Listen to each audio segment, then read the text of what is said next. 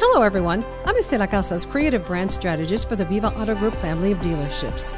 Thanks for listening to the Viva Style podcast, where we have interesting conversations about the automotive industry that provides hundreds of jobs in the borderland. Let's talk Viva Style. Good afternoon, everyone. We're seeing a lot of pink all over El Paso. It's Breast Cancer Awareness Month, but women are not only diagnosed with breast cancer in October.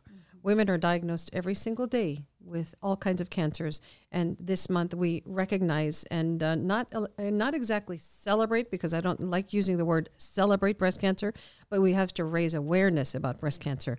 You know, it's a tough topic to talk about, because it's something for women that is very difficult to talk about your breasts. You know, but it's something that we have to talk about. And joining me today is Pat Morales and Adriana Valdez. They are co-directors for the Cancer and Chronic Disease Consortium. Thank you all for coming by and providing some insight as to what women, let's talk about breast cancer today, what women go through. You know, we go through when we are diagnosed, and then we have to go get maybe through a mammogram. And then we got to go get a sonogram. And then we need an MRI. And then we need a biopsy. And then we need, it goes on and on and on. Where does your organization come in? And tell me about your organization. Okay. Our organization has been around for about 31 years. Here in the community, we're a nonprofit. We provide services from screening to diagnostics to also treatment for women that need treatment if they're diagnosed with breast or cervical cancer. We have about 127 providers in our organization that provide these services. We subcontract with all these providers to include OBGYNs, anesthesia, surgeons, clinics that perform the screening exams. So in a gamut, you know, we provide a full cycle of care. And we've done that for many, many years. Of course, you know, funding in and out, but we improvise by getting some of our providers to donate their time, donate hospital services, donate a lot of things for our particular patients. We don't pay a full fee. We pay a minimal fee for all the services, but we've been around for 31 years. And, you know, that's in a nutshell what we've done. Our mission is to help these women overcome these problems, obstacles. Or these a lot of obstacles, starting from the screening. As you mentioned, you go through so much process of cancer process per se, starting from the screening all the way to the treatment and past the treatment, actually. And we're also providing, I almost forgot that, we're providing survivorship classes for our particular patients, because after they're diagnosed with cancer, you know, what's next? So that's the big question, is what's next? You're given a 5-year, you know, period where you say you have to do all these things. You surpass the 5-year and then, you know, you're a survivor. But in actuality, you become a survivor right after right after they tell you that you have cancer. Exactly. But the process still keeps going. You use the word, you've been using the word improvise. I think during COVID, and now even post-COVID, or we're not even clear out of COVID, but you've had to improvise to be able to bring those services to women in our community. Tell me about those challenges. So some of the challenges is that a lot of the clinics were doing more of the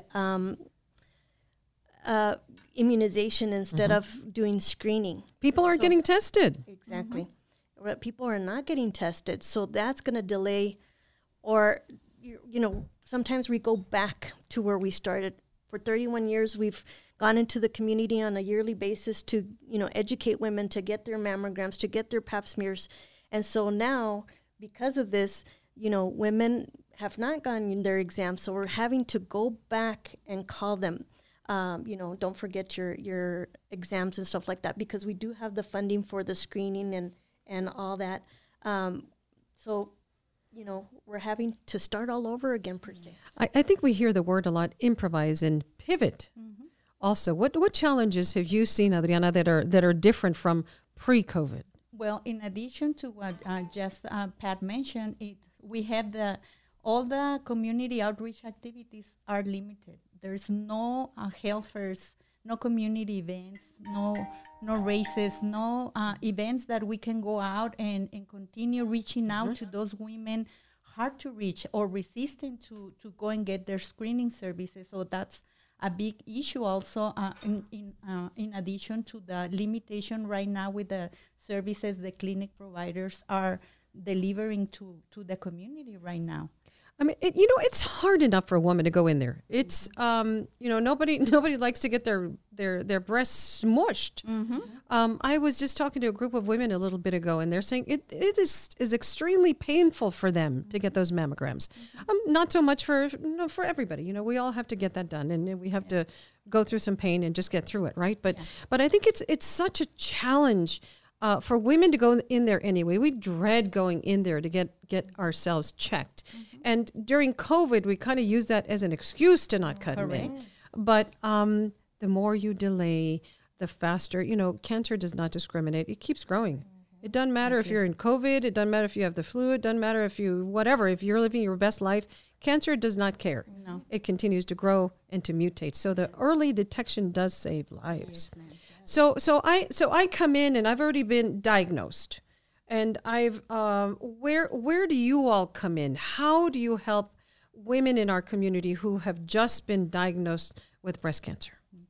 Well, Pat was just describing to you how the system that we have in place in the consortium works. So in addition to all the educational component, the screening, and clinical services, we have the patient navigation and case management component. So once one woman under our program is diagnosed with something abnormal or even breast cancer, those women are referred back to our office. So a case manager will be assigned to that particular patient to help this patient navigate the complicated healthcare system that we have here in the United States. So that's something that we do. We have served, maybe more than 3,000 women diagnosed with cancer in the last, maybe 15 years. So we're very proud of being able of navigating these women in need, because they definitely don't know and don't understand anything about the system, in addition to the fear they have right now because of the diagnosis. Absolutely. Were you going to add to that? I was going to add. Yes. So mind you, all the women that we have served are uninsured. Yes. Or they're unable to pay for their co-payments and stuff like that. And we've assisted them throughout these 31 years. We've provided about 153,000 services since we started. And, in addition to the case management that we do for the actual cancer patients. That's a lot of lives you've touched over the years. You certainly have. So there's a lot of services available. So, I reported on breast cancer for years, decades. Yeah, and I thought I knew. I thought I knew what women were going through. And I talked to women, and I interviewed all kinds of women and told their story. And then it happens to me. And then everything changes, because then you see everything from afar, and then you realize, oh, I'm going to get into the system. I'm gonna have to go through all those steps, and I don't know where to start. And this is from somebody who reported it all these years. So fear is a big factor, and we need to disseminate information in our community that there is help available. You should let fear not enter your mindset, because you need to reach out to people and get help. Where can they get a hold of you? So they can call our office at 771-6305. If you're associated at one of the clinics and have services through them, the clinics will evaluate to see if they qualify for our programs. The doctors here in El Paso, the oncologist and stuff like that, will also refer the patients to us. But you'll call our office at 771-6305. We will certainly send you or navigate you to whatever you need. If you already diagnosed with cancer, we'll help you with that. If you need to be screened, we will also refer you to the clinic so that you can get the whole process done. Our program is we have to make sure with all of our programs that there's a beginning and an end. The end is that when they are diagnosed with cancer, that they go into treatment. and we have to basically guarantee in a way that they go into some type of service, whether it's here, if they qualify, if not, if they need to go to MD Anderson or what have you, then we try to make that happen for those patients as much as we can. So you use or navigate. So you help these women navigate through the system. Yes, Correct. We even start with the navigation process since we are out in the community educating women. So once we deliver the educational class, we identify women who haven't gone for their mammogram in the past maybe 2 or 3 years, which that's the population we are looking for. So by then, Promotora delivering the education will make sure that this person will get access into one of the provider clinics that was just mentioning, which are San Vicente, Project Vida, and La Fe. But of course, to access to those clinics, people need to contact our office first. So we will make sure that they will be navigated to the closest clinic or at their convenience. Okay, so we have to be proactive. Just like we are proactive to set up our appointments, we also need to be proactive when we get some sort of a diagnosis to reach out. 771-6305. Adriana, why do you do this? I've known these ladies for many, many decades. Why do you do this? I do this because I feel this is my mission in life. I haven't been diagnosed with breast cancer. Nobody in my family has been diagnosed with breast cancer. But I feel that God puts me in this position because there's a purpose in my life to be there. So I feel a lot of passion for my compassion, empathy, and passion about what I do. So that's why I've been working at the consortium, Pat myself, for 28 years. So and I feel honored to be able to serve all these women in need. Absolutely. Well, you're an angel to a lot of women in our community who are going through the process. Pat, why do you do this? It's got to be something similar to that because you don't wake up probably today and say, oh, I'm going to go and make a difference. So you have probably that goal. Why do you do this? I think we're born with it. and it's hard. It is very hard to, to make sure that when people go through your door, that you're able to assist them somehow. And I think it's my mission in life to help. I've been not personally diagnosed with breast cancer, but I have family members that have been touched by breast cancer. And it was devastating because at that time they didn't have the services that we have now today. And I'm talking about, 50 years ago, where they didn't have the mastectomies, the biopsies and stuff like that. It was very radical mastectomies back then. And so I think, you get up every morning and say, who do I help next? And when they walk through the door is who am I going to help next? And not stop there. And I think, Adriana and I are passionate about what we've done. We've done this for many, many years. And we move with whatever we can to help these patients.